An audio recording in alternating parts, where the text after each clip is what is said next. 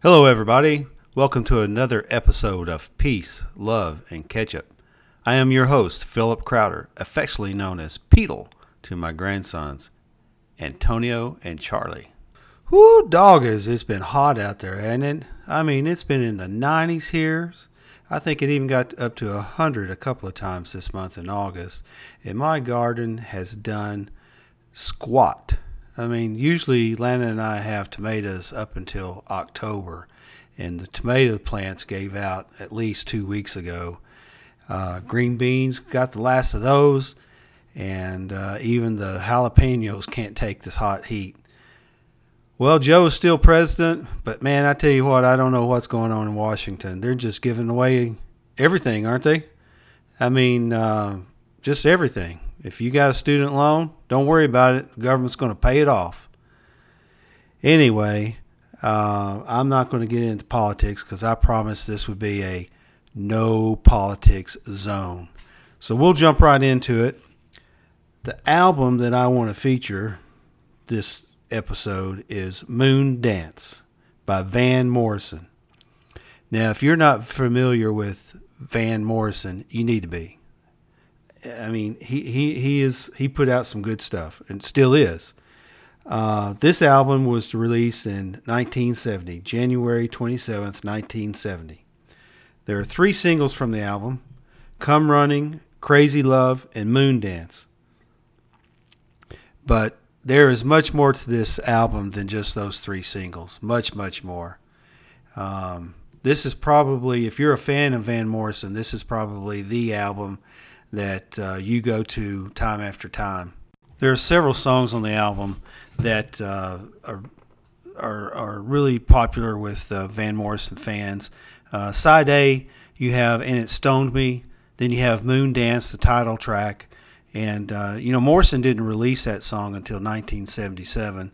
Then you go into Crazy Love, Caravan, and Into the Mystic. Then when you go to side B or second side, which doesn't hold as much magical grip on me as side 1, but it's worth listening to. You've got Come Running with the pounding piano playing and the saxophone weaving in and out. These Dreams of You is it's sort of a light song that seems to just float along joyfully for the listener. Brand New Day has this gospel feel to it, heavy on the piano throughout the song, and it's got even a gospel choir in it to complement the lead vocals, and closes with Glad Tidings. But the one song on the album that Van Morrison fans go back to over and over and over, and actually I think it's probably or for me anyway, it's when I think of Van Morrison, this is the song I think about, and it's one of my all-time favorite songs, Into the Mystic. I love this song from beginning to end. When it starts out with that guitar playing, and Van Morrison is singing, and he starts out these lyrics. I mean, these lyrics are great. We were born before the wind, also younger than the sun. Hark now, hear the sailor's cry. Smell the sea and feel the sky. Let your soul and spirit fly into the mystic. And he mentions the foghorn, and then in the background you actually hear a foghorn. I think that's just genius on his part to put that foghorn into the song. But I don't think he has a better song in all his repertoire of music. I don't believe there's another song that when I hear it, I immediately know it. That Van Morrison, man, that's good stuff right there. Okay. Who is Jesus? I'm using past tense only to describe Jesus when he was walking with us on earth. And never ever forget that Jesus is. He is alive today, tomorrow, forever. Some would say Jesus was a complicated man. I don't believe he was complicated. Yes, he spoke through parables quite often, and honestly, 1 or 2 I still have problems understanding. But he was many things, which is beautiful.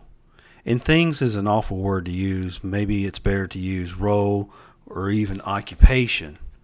And why is that beautiful? It's beautiful because he is brought even closer to us. He is now someone like us. He is someone that we sort of have a kinship with. Jesus was a son, Luke 2:22 through 24, and Luke 42. And I'm not going to read these verses. I'm going to let you look them up. So look them up. He was a brother, Luke 8:20. He had cousins, or at least one that we know of, Luke 1:36 and 1:39-41. Jesus was a leader, Luke 6:12 through 16. He was a teacher, John 14:23 and John 7:14. He was a historian. He was always quoting Old Testament literature, or Old Testament books, I should say. Matthew 4:4 and Matthew 4:7 and Matthew 4:10. He was a chef, John 21:9 through 12, my favorite story in the whole Bible. He was a counselor and therapist, Matthew 5:3 through 28. He was a friend, John 15:14, John 15:15. Storyteller, Mark 4:1 through 32. He was a physician, Matthew 9:28-29 and Mark 1:29-34. He was a carpenter, Matthew 13:51-57. Now that one, we don't know that Jesus actually did carpenter work, but we can assume pretty matter of fact that his dad was a carpenter, and we know that Joseph was a carpenter. And if you're born in those days, if your dad was a carpenter, you were going to be a carpenter. Jesus came from modest means. His mom was pregnant but not married. He was born in a stable with the livestock.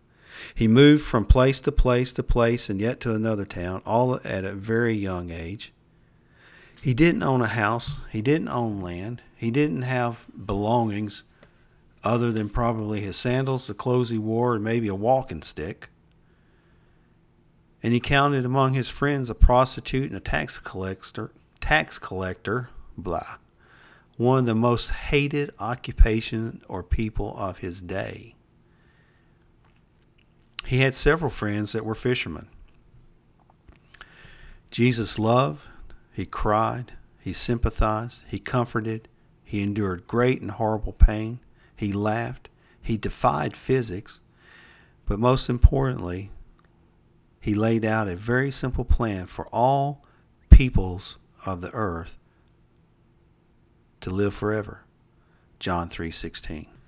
So if you want to know about Jesus, you got to get into the scriptures. Well, you can read about him in other books. There's a lot of books out there written about Jesus. But if you want to know who he was, who he is, or everything about him, you got to read scripture. Peace, love, and ketchup. Why peace? Because my Lord and Savior is the Prince of Peace. Why love? Because it's the greatest commandment. And why ketchup? Because everything goes with ketchup. Well, that's it for episode 4. I appreciate you guys listening. My audience of 3. Hopefully I'll grow some. I hope to improve. I know this one was a little short, but that's just the way it is sometimes. I'll get better at it. And you can reach me at Peace Love and Ketchup at gmail.com. And you can reach me on Twitter at Peace Ketchup.